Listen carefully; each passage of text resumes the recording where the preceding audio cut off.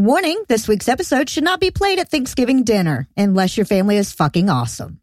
This week's episode of The Scathing Atheist is brought to you by Policy Genius and by the Turkey Safety Tweet Line. Apparently somebody on Twitter named @RealDonaldTrump is ready to answer all your questions about turkeys. That's @RealDonaldTrump with 2 E's, not REAL like real Donald Trump, because that's the president. So don't be confused and send way too many tweets to @RealDonaldTrump. Send it to @RealDonaldTrump. Also, happy Thanksgiving. And now, The Scathing Atheist. Ho, ho, ho, ho, ho! Hello, boys and girls. It's me, Santa. Just reminding you that if you aren't a patron of this show already, you're probably getting cold in your stocking this Christmas. But why, you ask? Because we did, in fact, evolve from filthy monkey men.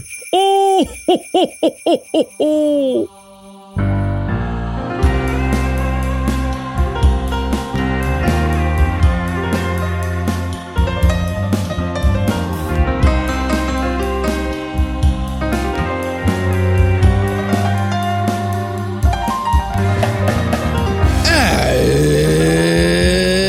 Thursday. It's Thanksgiving if you love freedom. And you should go watch the thing we made on YouTube. I'm No Illusions. I'm Eli Bosnick. I'm Heath Enright.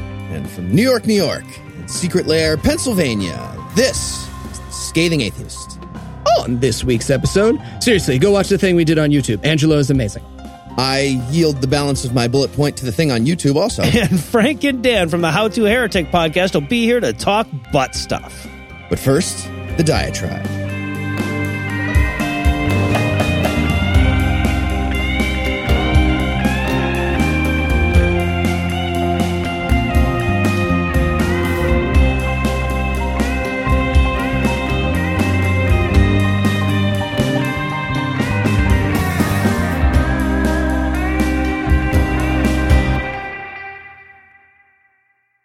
All right, so I had an amazing time in Australia. I enjoyed myself so much that I started getting worried.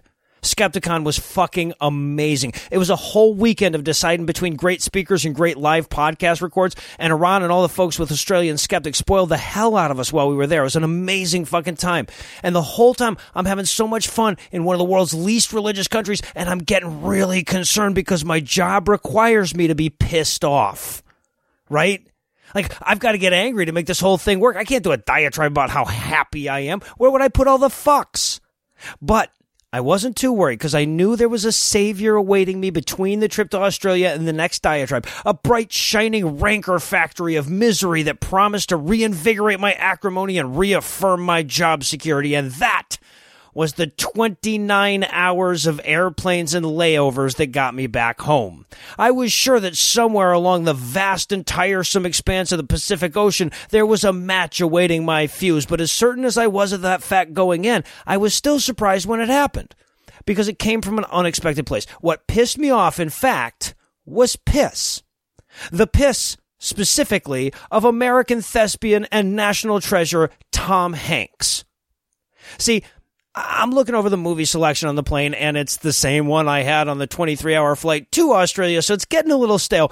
But I noticed that they did have The Green Mile. And I think to myself, hey, that's a perfect movie for a long flight. It's 3 hours long, it moves really slow, but in a good way, and despite some, like, on-the-nose analogies and a few over-the-top cliches, it's well-written, so I decided to watch it. And, of course, they come up and warn you ahead of time that this film has been modified from its original version because a dude's head catches fire in it, and we don't want some little old lady seeing that for the first time on our airplane. Thank you very much. But I was unprepared by how much they were going to edit out. I mean, I'm used to the dumb shit they substitute for profanity. You know, fuck a stranger in the ass turns into fight a stranger in the Alps, and Tony Montana starts thanking people at the least appropriate of times. And as a professional vulgarian, I don't care for this type of censorship, but even that wasn't enough to get under my skin after such an amazing trip. But when you start fucking with Tom Hanks' piss, you've crossed the line. Now, if you haven't seen The Green Mile, that's going to sound weird, but if you have, you know that a significant portion of the film revolves around Tom Hanks' character's inability to squeeze out a piss. Right? The key supernatural conceit in the script is revealed to us through a miraculous healing of his urinary infection. So this really matters to the plot. But apparently, some people think urinating is offensive. So the version of the movie I get on the airplane chops apart all the pissing-related parts with a meat cleaver and delivers up a movie that would be indecipherable to follow on a first viewing. And I can't overemphasize how A, pivotal to the story this is, and B, how non-offensive the peeing in this flick is. He's not pissing on a mattress because Obama slept on it once. It's not being used for comic effect. We don't see his urethra open. It's off-camera, benign, and a pretty inspired plot device. And beyond that, it's Tom Hanks! I would submit that there is no way to appreciate Tom Hanks' brilliance if you take out the pissing. His whole acting method revolves around the pissing. League of Their Own, Castaway, Forrest Gump, The Money Pit, Captain Phillips, all of them have pivotal pissing scenes. And how the fuck can anyone get angry about urinating? Is there an anti-urinating group out there that tells us that peeing is sinful? I mean, don't get me wrong. That's not inherently dumber or more crazy than telling us that masturbation is sinful. But unless it's being done by trans people, you don't often see people getting worked up about it. But apparently, the very fact that a penis is involved is enough to piss somebody off. And I can't help but wonder what that decision-making process looks like. Right? I imagine a room with a lawyer and a mom, a rabbi, and a priest. Probably a black guy and a gentleman of Polish descent, just so you can have all the subject of bigoted 80s jokes in the same room. And they're just going through it frame by frame with a buzzer for anything that might offend somebody. You know, wait, back up for a second. That blood on the floor, that isn't menstrual blood, is it? No way to know for sure. Cut it. I'm sorry, but this film takes place in November, and that coffee cup is just plain red. Cut it. I'm sorry, but you can hear him urinating, and that comes out of the devil's hot dog. Cut it. Right? I mean, that has to happen. That has to exist somewhere in the world. That room has to be real on Earth. And honestly, who the fuck are they trying to protect here? Who are they cutting these scenes for? Is it for the innocent little 9-year-old who decided to forego the 5 separate Spider-Man movies they had on tap to watch a 3-hour Frank Darabont period piece about an African-American man's unjust treatment in a 1930s Alabama prison and might be scarred by the tangential suggestion of a grown man's penis therein? Or is it for the hyper-religious, antiquated prude who watches this movie after their mission trip and can't believe they'd include the acknowledgement of a basic biological function in entertainment that's technically accessible to children? Look, as a species, we are way too easy to offend. And as a person who's actively offended that they cut out pissing parts of a schlocky Tom Hanks movie, I recognize that I'm not immune to the problem. But at least the petty thing I'm getting worked up over has some basis in reality, right? I'm angry about artistic integrity here, and I'm getting pitted against people who are angry about people having to expel excess fluids. And I'm trapped in a world where international airlines take their concerns more seriously than mine. I'm stuck in a world with whole institutions dedicated to being offended by mundane universalist shit, and for some fucking reason, society is still pandering to them.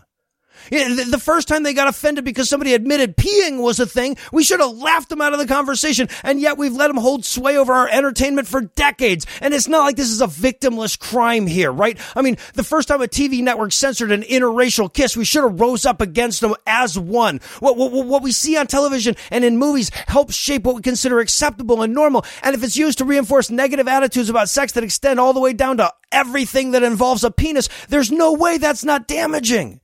I'm certain that our puritanical squeamishness about pissing has led to an awful lot of kids too embarrassed to tell somebody when they have the early sign of a serious medical condition. Right? I mean, I'm sure there are adults that right now are too embarrassed to go to a doctor and say, hey, what's this thing on my dick? All because we're wedded to some fossilized arbitrary rules of priggish etiquette. So to all of those people who are still offended by innocuous shit like pissing, fucking, or the words pissing and fucking, I want to say, in the language you understand, your spit brain morality can suck my foaming dish. I'm sick and fairly tired of listening to you bewail and moan about heck, fire, and darnation every time we acknowledge that human beings have drops in vegetation and we use them to farm. Get the fork over it, you miserable frowning bandit, and let kids embrace their gentleness without being burdened by bull stuff, fears of their own cartoons. And before you write a flowing letter to a flying airline about a flickering movie where a feigning actor ponders a couple of fleeting times, try taking your own rusty drill or the arid sand pit of a country you call your property and thank yourself until you're over it. They're talking about your Jesus. We interrupt this broadcast to bring you a special news bulletin. Joining me for headlines tonight are nobody, because we're all still recovering from the Australia trip. We all had family stuff to attend to immediately after, with Thanksgiving happening 2 days after we got back, and there was no way we could get together for a topical segment in time. So we're going to be stepping a bit outside the normal format this week, and things will be more or less back to normal next week. We've got a great interview for you coming up, plus some award-eligible acting in another installment of Mormon Peace Theater. But first, a quick word from this week's sponsor, Policy Genius. Hi, I'm No Illusions. And I'm Heath Enright. Is someone you know planning to fight a kangaroo? Does the explanation that kangaroos are almost 7 feet tall not help? Does he keep telling you that the key is to get inside the kangaroo's guard? I'm going to get inside its guard, exactly. Then there's no better time to check out PolicyGenius.com. Wait, what? Policy Genius lets you compare life insurance from the top providers online. It takes as little as 5 minutes. And if you find a policy you like and you want to know more, you can talk to one of their licensed experts and perhaps explain to him that you need to protect your income because 1/3 of it knows in its heart that it knows karate. I do know in my heart that I know karate. I know. And they don't just do life insurance. You can get disability insurance, renter's insurance, pet insurance, and compare health insurance, which you very well may need if you just got disemboweled by a marsupial. So if you're about to fight a kangaroo, or even if you just need life insurance, but you've been putting it off, try PolicyGenius.com. You can compare life insurance online on your own terms in your own time. PolicyGenius.com. Because you should only be forced to speak to an agent if you've committed a federal crime, which I'm pretty sure attacking a protected animal is. Protected by evil.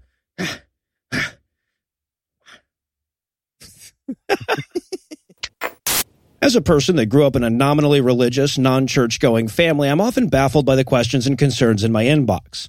I mean, I get that 30 years of indoctrination doesn't wash off easily, but I can only imagine what it's like to actually go through that process.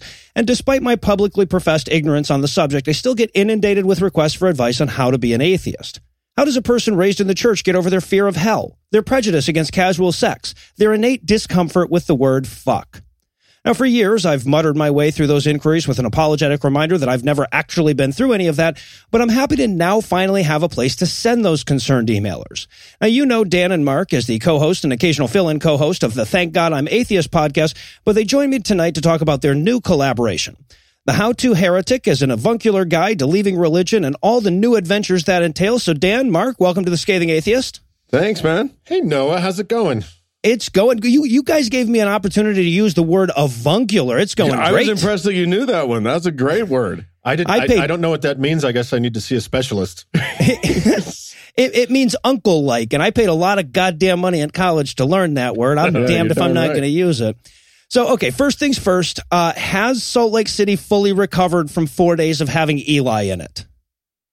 You know, that's not something you recover from. But I think if they give you a cream for it, it cleans it right up. You know, I made a joke during the Gamcast that the only exercise I get is showing atheist podcasters around Temple Square. But you guys and your jokes about Eli and the bathroom are correct. I now know Temple Square more intimately than I ever did before because I know where every single toilet is. So come see me in Salt Lake. I'll show you around. Yeah, exactly. Especially if you're missing a gallbladder or just have Eli disease. All right. Well, I apologize. It seems like I just asked, hey, is that cousin of yours over the Vietnam War or something? So I'll withdraw that question. And instead, we'll talk about the How-To Heretic. So tell me, what is the show? What was the inspiration for it? Mark and I decided that we wanted to do something for the atheist community that wasn't being done yet. And we looked around and, you know, there's lots of good shows like yours that cover sort of current events and cover all of, you know, how that's supposed to go. So we wondered about your show and, you know, Thank God I'm Atheist. These are all somewhat deep dives into the world of atheism. If you're not already initiated, you're going to be lost at some parts of the way. At some of it, yeah. And so we decided that we wanted to do something for it's not just for newbies, but we wanted to make sure that there was a place where we could just discuss how the hell do you live life once your entire worldview has suddenly just disintegrated out from under you. Yeah, and I think you touched on that a little bit in your excellent intro there, Noah, that for people like you who didn't, give up a massive amount of your youth or, adolescence or 20s or whatever to, full religious programming, it's perfectly fine to hate on religion and have this intellectual basis in that. But then there's this other group of people, which Dan and I are kind of part of, who walked out of a situation where your entire life, most of your life is programmed, and you traded 10% of your income and most of your time for all the answers. Mm-hmm. So once you walk out of that room and you have to look at, the world, which you were taught was sinful and fallen, and suddenly make a whole lot of decisions ethically and morally about it, and even just lifestyle decisions like how to drink, how to sex, how to have a good time. Yeah. Mm-hmm. So it's we thought there's probably conversations like that happening in bits and pieces on different podcasts, but there's not one repository probably for that. And we thought we were just the idiots to do it. Yeah. Well, there you go. Okay, so let's dive a little deeper into that. What kind of challenges, in your experience, do new atheists, and especially we're talking about people who were, that didn't just make the jump from strong agnostic to now I call myself an atheist, but people who were raised in an evangelical home or a Mormon home who are highly religious, what kind of challenges do they face, both on the serious level and just on the more mundane level? There's a lot of ways that jump becomes tricky. It's so for, on a very basic level, it's things like, okay, well, now I get to drink. I was Mormon my whole life I was, Muslim my whole life, and I never was allowed to drink alcohol while I was in that religion. And now everybody seems to be doing it, and I'm making new friends who are outside of that world. But you walk up to a bartender, and what the hell do you do? Yeah. You just, it's intimidating. The guy's just staring at you, and I don't know. Maybe I heard of a martini. Is that a real drink? I don't know. Yeah, and there's other things like, people bring the programming is so deep when you've been in a long time that sometimes when you leave and you're like, okay, I get it, it's not real. A lot of people are still afraid of, like you said, hell or the devil, and that takes some work. That takes some time to unwind. And you have to unpack things. Here's what's interesting to me is that one of the things that you have to do in this process is unpack things and ask yourself, wait, was this a function of societal programming in that, these are good ideas, or was this a function of my religious programming and it's actually stupid for me to think this way? So you may think, you may be faced with, You grew up in a restrictive religion that says that sex is always bad unless it's in marriage, and then it's beautiful and good. And suddenly you're looking at the issue again, and it's hard to unpack. How much? Mm-hmm. Well, I know I could get a disease, that's bad, but should I continue with this whole abstinence until marriage thing, or what? And so you have to examine everything, and you have to approach every moral quandary or ethical quandary that you thought you had the answer to because it was handed to you. You have to then look at all of those things. It's like Brexit. You used to belong to this huge thing where everything was taken care of and all the treaties were signed, and now you decided to go off on your own, and you have to renegotiate with every country about everything now. So, I feel like comparing atheism to Brexit is not a winning strategy. I don't want to give you notes on air, but we should strike those remarks. But here's a great example. Yesterday on the last show, we had an English and creative writing professor on to talk about how to read, because once you leave religion, you are no longer reading a canon to arrive at a preconceived notion. You're now engaging with literature in an entirely different way, and you're choosing the literature. So, oh wow, that's the kind of thing that a person in my position would never really consider. But that's really interesting to think about. Yeah. You don't think about it because we think, well, of course you know how to read because I know how letters form words and I know I know how to read. But no, I mean it's actually quite fascinating when you realize that someone has been training themselves this whole time to avoid anything that is that's scary or that's not faith affirming or blah blah blah. It becomes a very different animal. I remember religious people saying to me, but does life have any meaning now? Now that you don't, you're not going to go on after this life, now that you believe that there's no afterlife and Jesus isn't going to hug you into his arms and you don't get, blowjobs from 72 virgins or whatever once you die, what's the meaning to it? And it blows my mind every time because I'm like, this life means so much more now. Like everything about it, I have to savor because I get one shot at this thing. Yeah. So it's all about going out there and I just need to sample everything. I feel greedy, but I'm just grabbing at life. I just want more life because it's great. Absolutely. Yeah, you got to get blown by your 72 virgins now. That's a better deal when you think about it. Yeah, why wait? Yeah. All right. Well, now obviously this is can be a very useful resource for new atheists, but obviously there's a much larger audience of atheists out there than just the new ones. What does the show have to offer to the seasoned disbeliever? Nothing. Shit. We didn't think of that. God damn it. So here's a great moment that happened the other day is we had a therapist on named Paige, who's really terrific. And the topic was how to come out as a skeptic or atheist. And he had this, really important point to make, which was have a goal and make a plan. But basically to have a goal, what do you want from this coming out? And of course, now you've been to Salt Lake City, Noah, and we've talked all about how, there's a lot of people young people end up on the streets because they didn't make a plan, because they didn't have the goal of, they just think coming out is you make a declaration and then it's all over. Right. Or you're required to do it. And so, if you think differently or if you're gay or if you're whatever, you're required to tell everybody about it. Otherwise you're not being honest, true to yourself or whatever. And people think that you have to now be evangelical about it.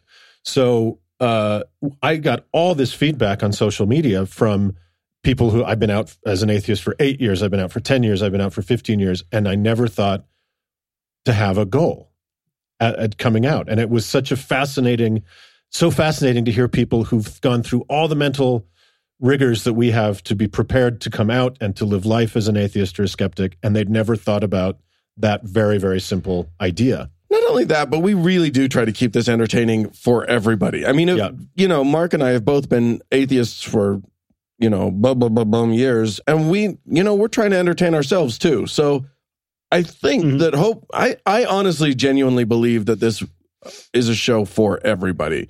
It may be, even if you already are a seasoned drinker, it's kind of fun to hear like good drinkers talking about, nuanced ways to think about drinking. Even if you are a lifelong reader, our conversation with Dr. K about reading, or with Professor K, we're calling her Professor K, about reading was fascinating. Yeah. And I don't think anybody will lose anything just because from that conversation just because they're already readers. Well, yeah, I definitely would say the same after listening to the show myself. And if I could offer an answer to my own question as well. Oh, please do. People, seasoned atheists like myself, as I said in the intro, are constantly inundated with these kind of questions. And these are problems that you may never have really thought about. Like the idea of reading critically for the first time and knowing that the right answer isn't a foregone conclusion. It's something that you have to find. That's not something that really occurs to people in my position. And so to have that sort of laid out in front of you, it prepares you for when you face that question from, let's say, your nephew that just decided maybe he doesn't believe in Mormon Jesus anymore. Right. Absolutely. But to obviously our listeners can go check out the show. There will be a link on the show notes so they can find out for themselves. But rather than make them go through a whole download, in an effort to give our audience a taste of what you guys have to offer, I've chosen a couple of subjects here that are all, in the larger category of shit that newly minted atheists might be both curious about and unfamiliar with. And I'm going to ask you guys for your top 3 pieces of advice for each. We're going to start. Can we go into this with the caveat that neither Mark nor I is an expert on anything, and we're just your dopey uncles who have advice for you only because we've lived hard lives and made all of our mistakes already. School of Hard Knocks credentials are a given. Yeah. Well, and then obviously it's worth noting that, of course, you bring experts on to talk about these things on your show. So we're not just relying on your expertise, but just to give everyone a taste here, let's start right there. Let's start with getting drunk. We've talked about it a number of times. Now, obviously, I'm not talking about having a drink here or taking a sip of the blood of the Savior. I'm talking about getting full-blown puke on the dog. I don't tell you guys how much I love you enough drunk. What does the new drinker need to know in that situation? We got great advice on this from our friends at Waterwitch Bar here in Salt Lake, and one piece of advice was do it. If you're going to start drinking, first of all, always be with friends who have some experience, who've done this before. But at home or at somebody's home one night, just swing for the fences. Because what you don't want to do is what we all did in our 20s, which was get shit hammered with a bunch of guys who have never done it before, and then we all jump off of the same roof at the same time and break all of our coccyxes. Yeah. So what you want to do is have some friends. Everybody knows what they're doing except you. That they'll be fine. They'll embrace you. They know that you're new to this thing, and just try it. Just see, push yourself, see what happens. Know how it feels the next day. Decide if that's something you want to have be a common occurrence in your life. Yeah, they'll show you the right products to help clean up the urine wherever that went, and you'll be fine. But also, you'll also feel what that feels like. You probably won't want to do it too much. And that's the other thing that we talked about was that you probably don't want to get shit hammered drunk all the time. Drinking is much more fun, at least in our view. Just keeping that nice buzz going. Yeah, and nothing's going to teach you how bad excessive drinking is better than excessive drinking. So yes, indeed. Yeah, no, that's a good one. All right, well, let's move on to something a little more important here. Ooh. I had a buddy in New York. He was from Utah. He was a recently deconverted Mormon, and he took to hedonism pretty well. He was great at fucking and all that. But in the 5 years that we hung out, we could never get him to stop saying gosh when he was angry. So how about a little advice on using the Lord's name in vain or just cussing in general? This is a topic we are so excited to dive into in a how-to section because absolutely swearing. I'm not telling Noah Illusions anything he doesn't know. Swearing deployed effectively is spectacular. It's a grand thing. I'll tell you what, Mormons especially were raised with this notion. I remember so distinctly it being pounded in my head that swear words were words that people used who didn't have the creativity to express themselves with non-swear words. That's fucking bullshit. Yes, absolutely. I used avuncular and fuck in my intro, people. Come on. Yeah, exactly. So, I mean, I think that one of the things that you need to do as a former non-swearer is wrap your head around what swearing is for. And the whole point of swearing is that it's not to offend. It's not about, it's what it is about is a strength, is using an appropriately strong word when you want it. It's a force multiplier in language, right? Yeah. Mm-hmm. It's one of those things where I could say, I cannot overstate the enormity of these mountains that are set in front of me. But that just sounds nowhere near as fun as, look at that huge fucking mountain. Yeah, fucking hell. Jesus Christ, that mountain. And the other thing is, and you made a good point about taking the Lord's name in vain, because that's a very special thing for a lot of people. And that's one of those ones that I remember training myself off of, even when I was saying shit and fuck as a kid. I definitely didn't say God or oh my God or Jesus Christ or anything like that. And I think one of the things we have to remember, and I actually remind my believing friends about this, is that has, with apologies to the believers, these have become colloquial terms. These are owned by the culture at large now. Mm-hmm. Right. I'm sorry. It's just how it is. And so you can't see it as actually a direct reference to God or Jesus. You have to realize that these are cultural touch points. And so if I say Jesus Christ when I hit my hand with a hammer, it's that I'm not referencing a guy. I'm just using an expression. And, in the same way that when people leave hardcore religion, it's possible for them to go off the deep end with drinking or drugs. The same is true as swearing. Yeah. So it's important to know how to use it properly. Right. Yeah. Swear well, people. Swear no, well. I know exactly what you mean, because there is something just amazing about that new that person dipping their toe in the water of vulgarity that doesn't understand that there are rules about when you can infix fucking. You can't just put it in the middle of any word. There's a place where it goes. God damn it. Fucking A, man. All right. So, okay, let's do a serious one here, because when you're religious, you've got sort of like a prepackaged system for charitable giving, community service, etc. Now, of course, that's often faux charity. That's really just thinly veiled marketing for the church itself. But it's there. It's simple. It makes you feel good. And all you have to do is add your name to the bottom of a list on a bulletin board and show up on Saturday. But for atheists, again, like you said, we've got to go out and find this stuff ourselves. And it's often harder to get involved and give back to your community. So what advice might you offer up to somebody trying to learn how to be charitable and secular at the same time? That's a trickier one.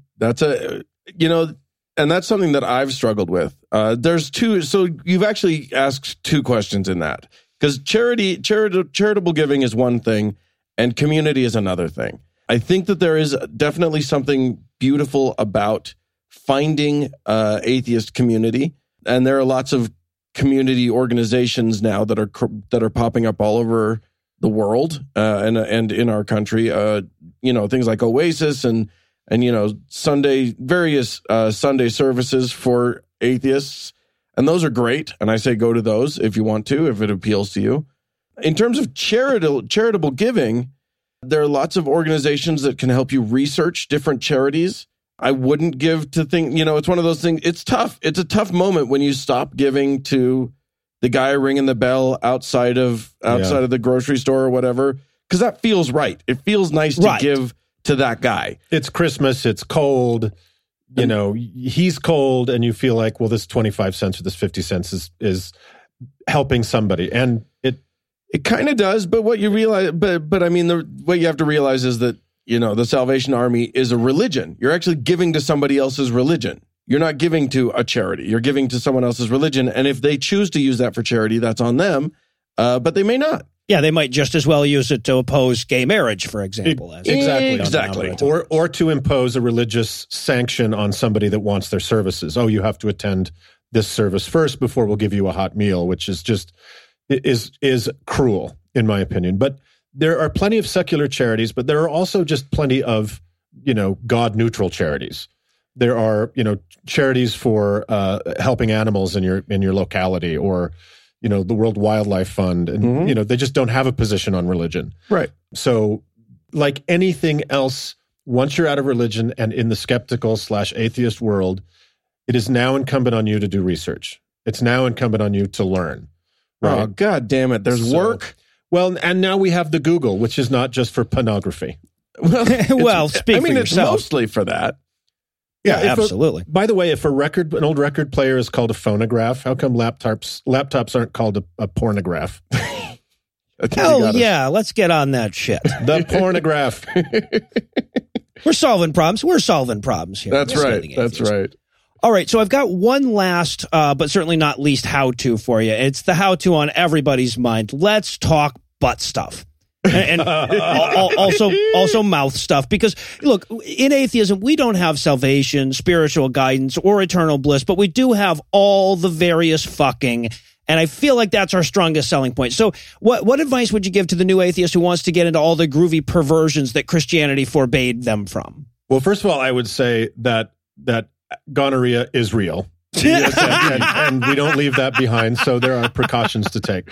So as the resident gay 50% of our show, I can certainly talk about some of my more spectacular stuff in the turkey moments, but we're actually going to bring on a sex professional, a doctor who, among other things, is an abortion provider, and she's going to talk about issues of consent, sexuality, the butt stuff, the mouth stuff, the front butt stuff. What's it called on a lady? It's called a hoo-hoo. Yes, the technical hoo-hoo from the Latin. I think the first thing is, especially for people who've been in a religious situation for years, is let's talk about what consent means. And let's talk about how, you can just take the whole Bible and throw it in the trash can, including the part about women being property and subservient. Right. And so I think we start by unwinding, by unringing that bell.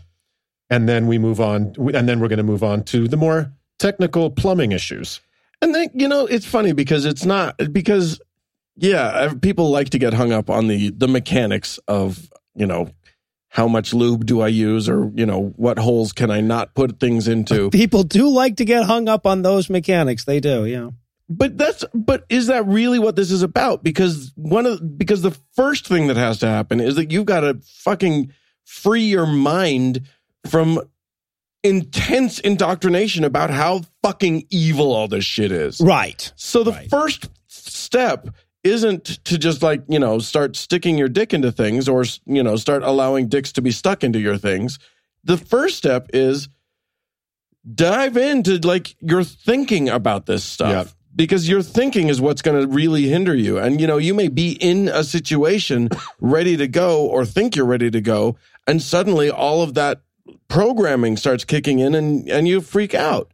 So, give yourself space to think. Give yourself space to, explore the ideas and, maybe fucking isn't bad. And why did I think that? And whose idea of bad is this? And start... Yeah, it's you got to release all of the guilt and all of the negativity that you already have hardwired into you. Yeah, that programming is so intense, and it starts when you're so young. So to speaking as a gay person who came out of religion, one of the first things you've got to do is stop hating yourself. Yep. And then you've got to figure out why that programming was there and how you're going to leave it behind. And of course, part of that process is just fucking. So, you will want to get out there and fuck, and that's when. It's like the drinking thing. You just get a bunch of friends over that fuck a lot, have a giant all holes orgy, and find out how you feel the next day. No, I get it. You can do that. You can totally do that. It's funny because once the whole world opens up, the whole world kind of opens up. You can do, if you suddenly realize, well, shit, I kind of do want to do the whole whippy, chainy, tie-uppy thing. Try it. You know what I mean? Yeah. Believe me, there are resources on the web. You can find the shit you want. On the pornograph, absolutely. Yeah. All right, well, I'll tell you what, this went a little longer than I intended. Obviously, I could talk to you guys about any of these subjects for a full hour. Hell, you should do a whole show about that. Hey, I want to say, idea. I'm not an expert in much, but when you're looking for somebody to come on and talk about cussing, well, I'm your man. I want to make myself available to you.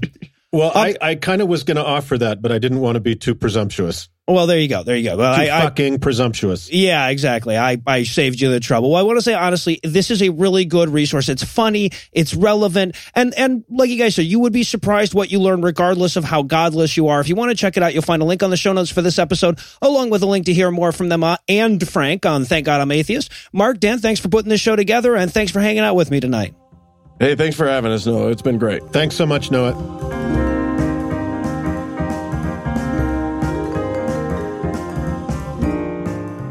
Jesus, the car chase of holy books. When he shows up in a holy book, you get to sit back, relax, and follow the story you've known since childhood, unless, of course, you're reading the Book of Mormon, in which case Jesus is as true to the source material as the Super Mario Brothers movie. So for those of you who need help figuring out what species Dennis Hopper is supposed to be and what the hell Jesus is talking about, we are pleased to once again present Mormon Peace Theater.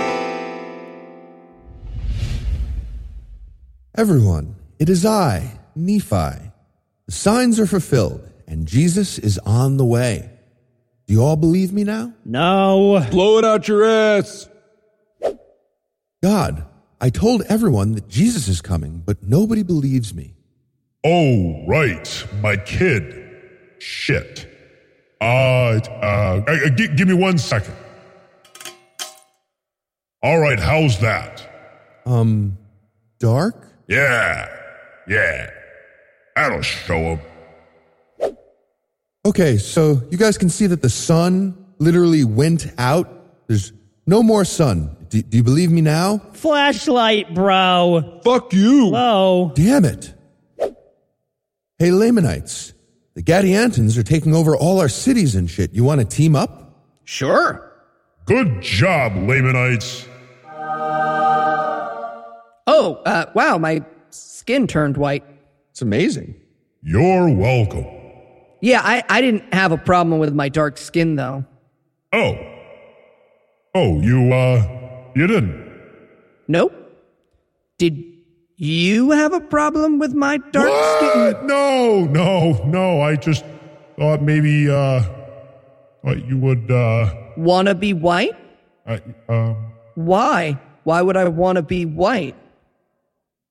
easier to catch a cab? To Laconis, the governor of the Nephites. It's me, Gadianhai, leader of the Gadiantans. Just ready to say, you guys are the good guys and we're the bad guys. Which seems oddly self-aware. Anyway, we're gonna kill you. Love, Gadianhai. P.S. We heard some of you guys turned white recently. Was that supposed to be like a reward?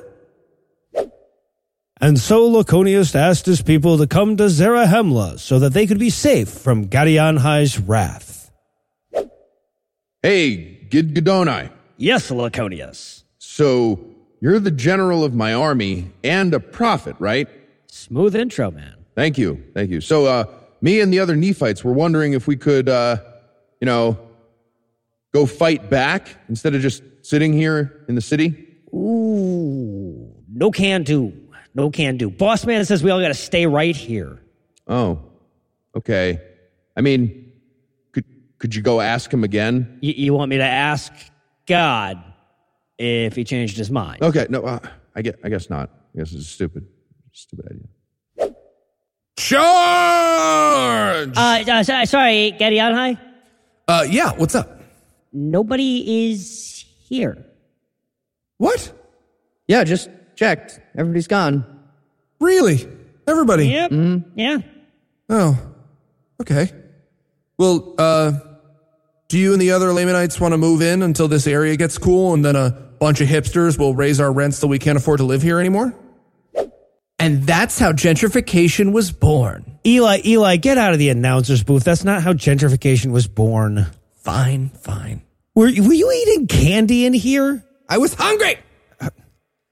And so the Gadiantans and the Nephites did wage a great war, and the bad guys lost, and the good guys won, and everyone became Christian again. Oh my God, the mic is sticky now. The microphone is sticky now. That's not from candy! Hey, how y'all doing? It's me, Mormon. I'm the narrator in the book of Nephi now, just in case y'all were wondering, even though I should very much not be. Ta-ta! I say, fellow Nephite, we've been Christian and not Christian and Christian again quite a bit lately. Indeed we have. What say we stiffen our necks and act like dicks again, huh? Okay, sounds great. I'm going to kill people for saying Jesus' name. Who's that now?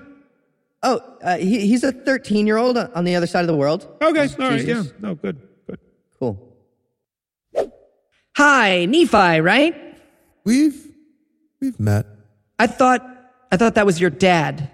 Oh, I'm actually unsure.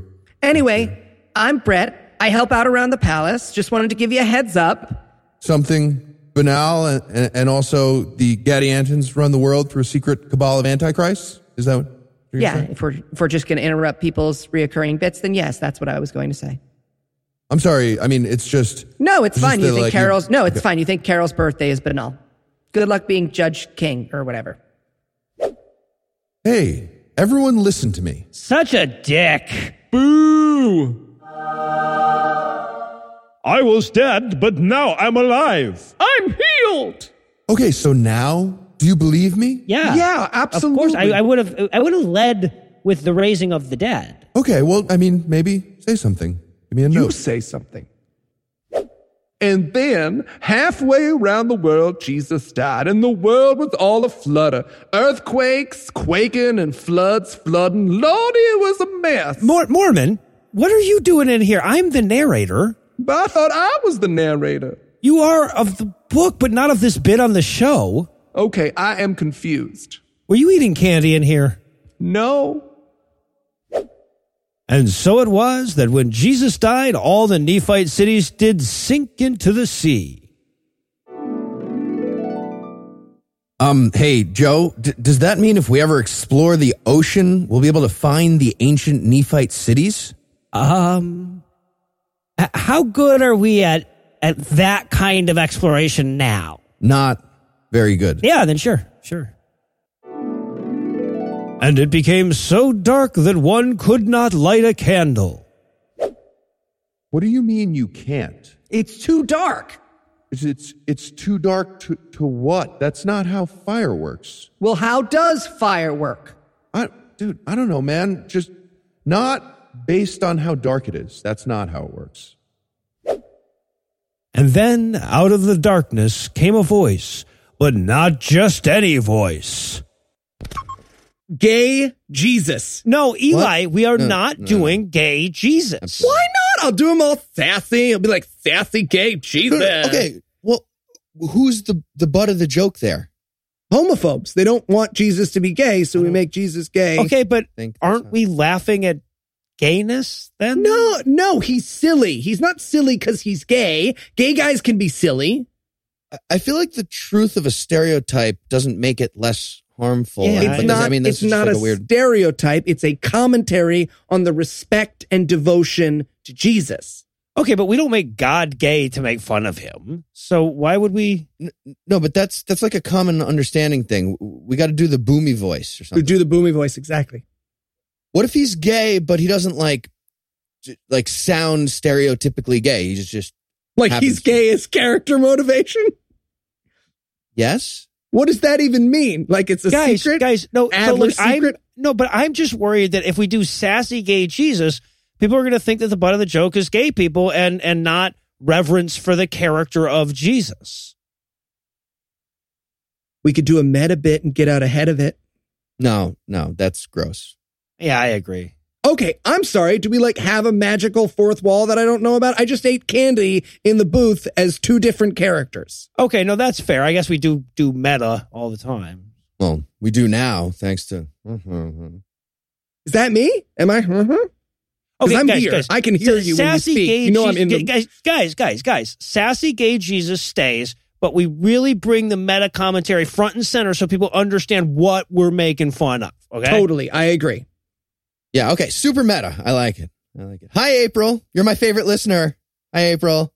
See? Like that. But not just any voice. It is I, Jesus. Y'all need to ship up and shape up, y'all. I am so super serious.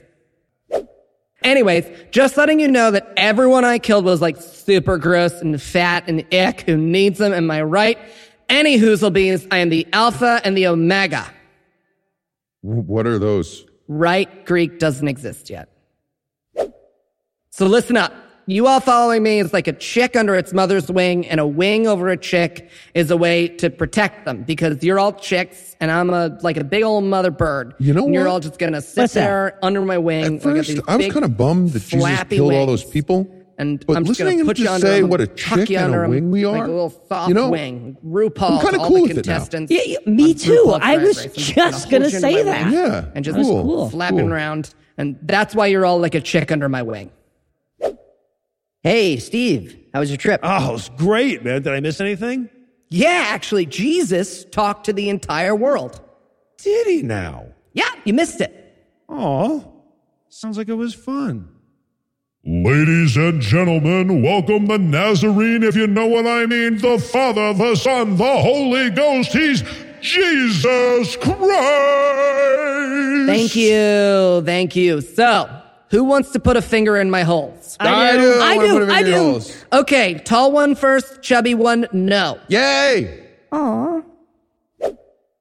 And thus the grand tradition of people who wouldn't let me put fingers in their holes was born. Eli, get out of the voiceover booth. I'm not in the voiceover booth.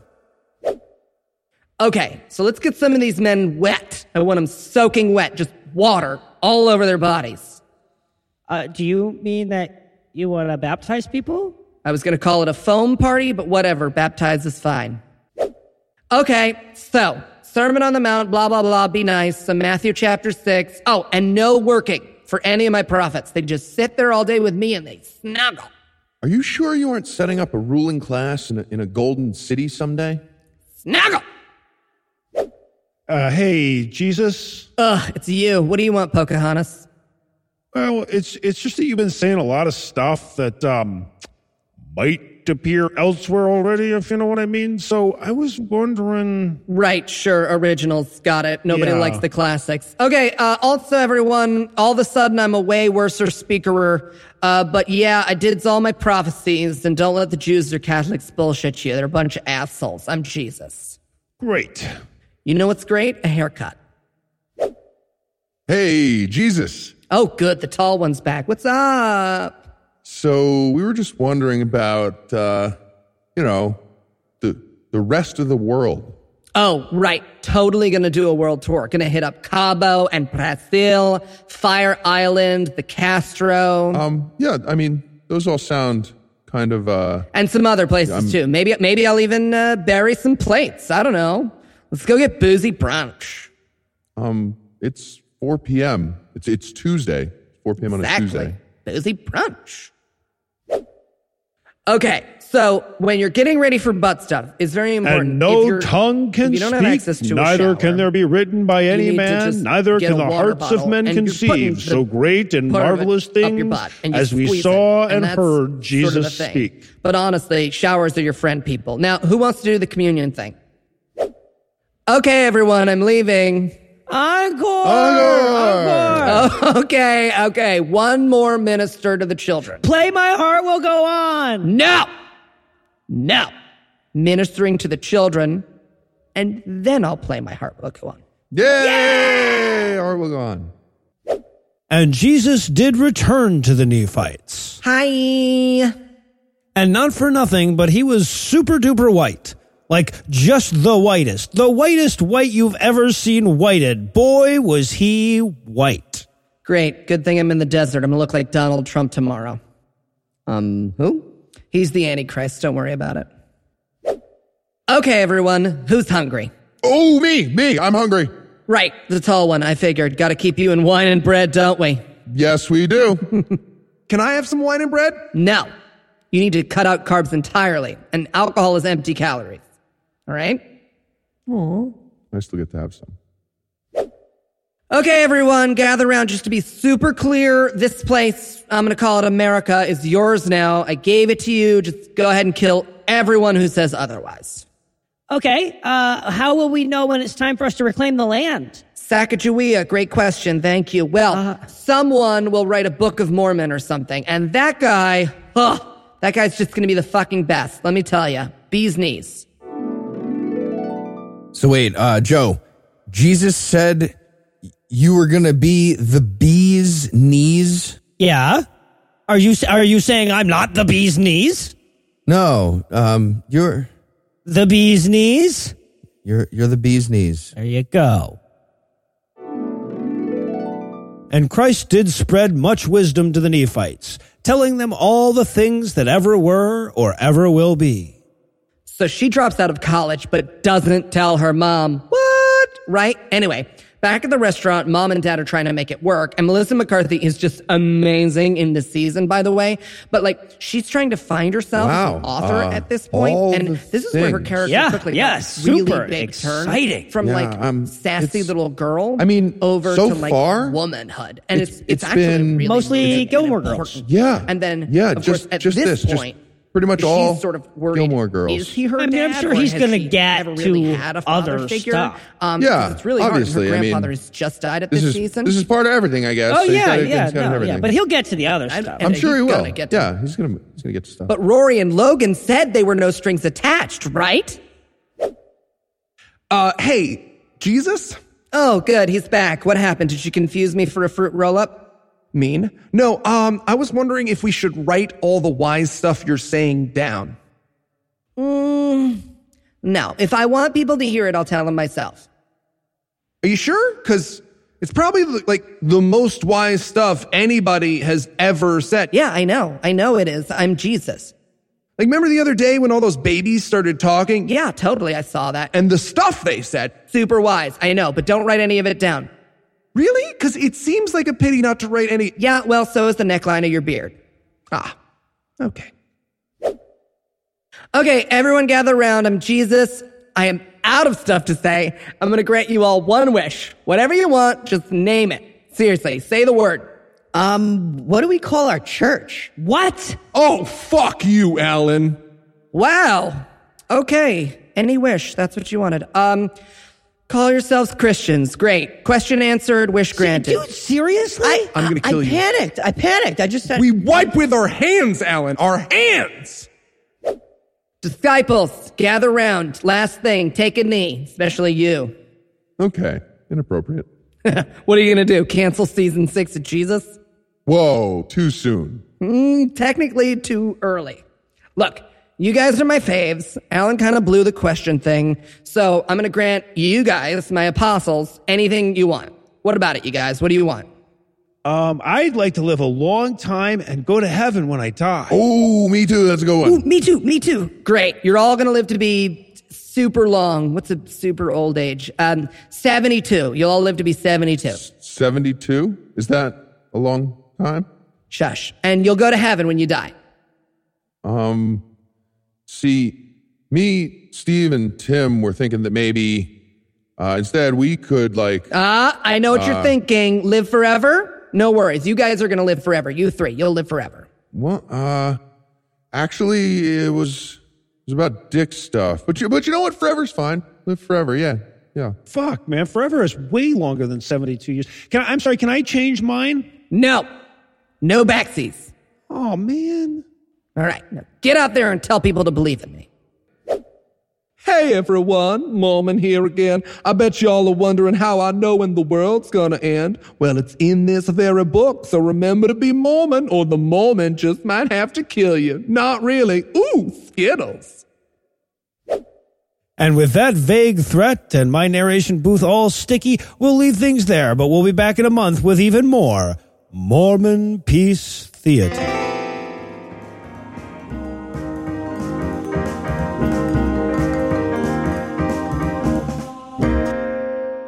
Before we pass out on the couch in hedonistic glory tonight, I want to thank everybody for bearing with us these last couple of weeks while we've been out of the country. I know there's a lot in the news that we haven't talked about, but I don't know what it is because I'm recording this outro 3 weeks in advance. But next week, we're going to be back to topical shit and ready to make a coordinated frontal assault in the war on Christmas. Don't you worry. Anyway, that's all the blasphemy we've got for you tonight, but we're back in 10,022 minutes with more. If you can't wait that long, be on the lookout for a brand new episode of our sister show's Hot Friend God Awful Movies, debuting at 7 a.m. Eastern on Tuesday, and an even newer episode of our half-sister show Citation Needed, debuting at noon Eastern on Wednesday.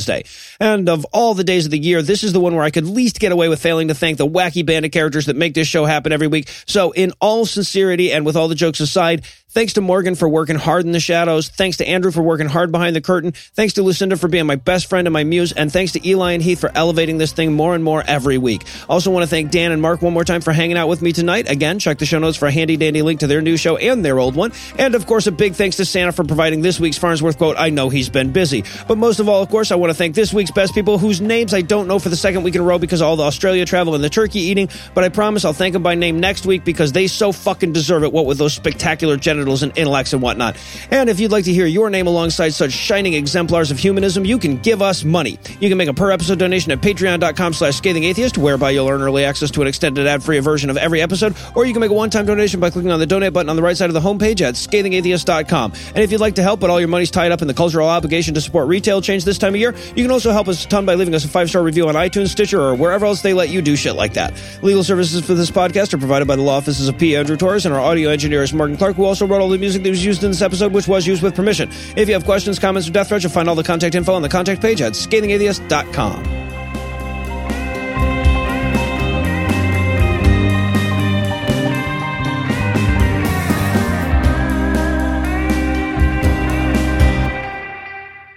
If you could put some jingles, maybe some jingles. Jingles, maybe a trumpet and B flat. Sorry. You were doing great, Eli, but I wasn't on that file yet. Oh, sorry. This is the ad. Hold on. You did it weird that time. Start again. All right. This is our job. Do it in B flat. That's not B flat. What do you know, trumpet? Anyway. You're an F. All brass is an F. Who cares? No, it's not. What? It's absolutely not. It's all B brass flat. is an F. All brass is an F. Morgan got that joke way before we said it, right? Way before we said it, he's like, "No, it would be a lot of brass is in B flat. It's all in F. They tell you it's in B flat. Try to make it better for you. The preceding podcast was a production of Puzzle and a Thunderstorm LLC, copyright 2017, all rights reserved.